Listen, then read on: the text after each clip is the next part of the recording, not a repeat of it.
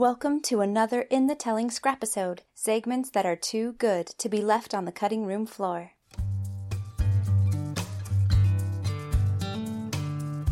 This Scrapisode is part of a series of starter stories and shares how Winter Red, co-host of the Hungry Squared podcast, became a food person. This Scrapisode is sponsored by Anthony Buck.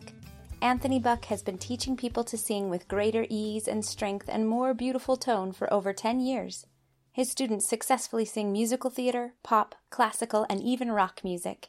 Let Anthony help you meet your singing goals. Email atb@anthonythomasbuck.com to schedule a lesson today. So I love telling the story because it just cracks me up. So my mom passed away. Let me just back up. My mom passed away when I was 10. And so my dad, he was raising 5 kids by himself. And we were between the ages of 10 to 3. So and he would have to go, he was a bus driver for UTA.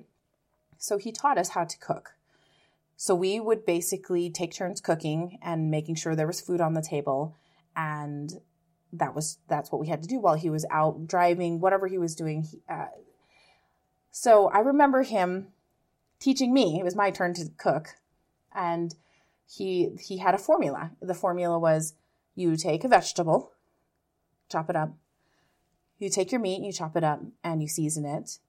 You fry up your meat, you pull the meat out of the wok, and then you put in your vegetables, steam them really quickly, toss your meat in, and then kind of mix it all together. Taste it, season it as needed, and that's it. Stir fry, right? Yeah. Super easy stir fry.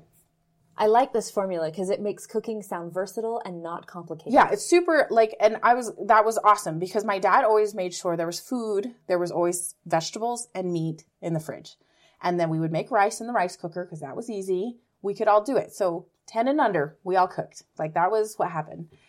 And I remember I was like, okay, it's my turn to cook. So I grabbed the vegetable that we had and I grabbed the meat that we had and I made the stir fry.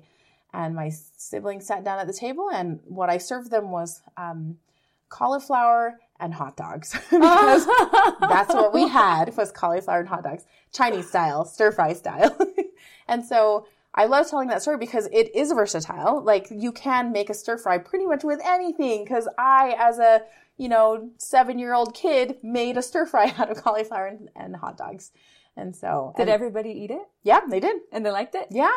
I mean, just because I seasoned it well. I mean, come on, Liz. It all comes down to the seasonings.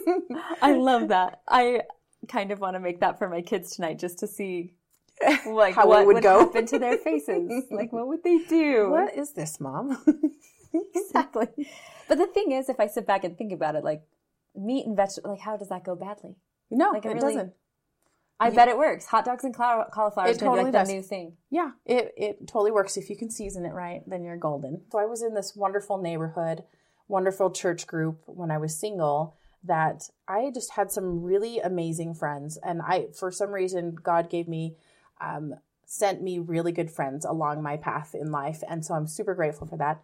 But they were all food people. And you just kind of fall in step with those people that you really like being with. And I was like, oh, I do like food. Yeah, this is great. I remember having pot sticker folding parties because I knew how to make pot stickers. That was something that we generally, I knew how to make. We would do that when we were during holidays and everything. So I showed, people always wanted to know how to do it. So I would show them and we would have pot sticker folding parties. And that was just a hoot. And then after that, I think we just became known as the place that, they cook. So these girls in this apartment complex, they cook. So let's go hang out with them. we're young adults and we're hungry. Yes, exactly. Let's go hang out with them. We're sick of our ramen noodles. Yeah, exactly. That's awesome. Yeah. Thank you for listening to this In the Telling Scrapisode, sponsored by vocal teacher Anthony Buck. Email atb@anthonythomasbuck.com to schedule a lesson today. Let Anthony help you meet your singing goals. Read between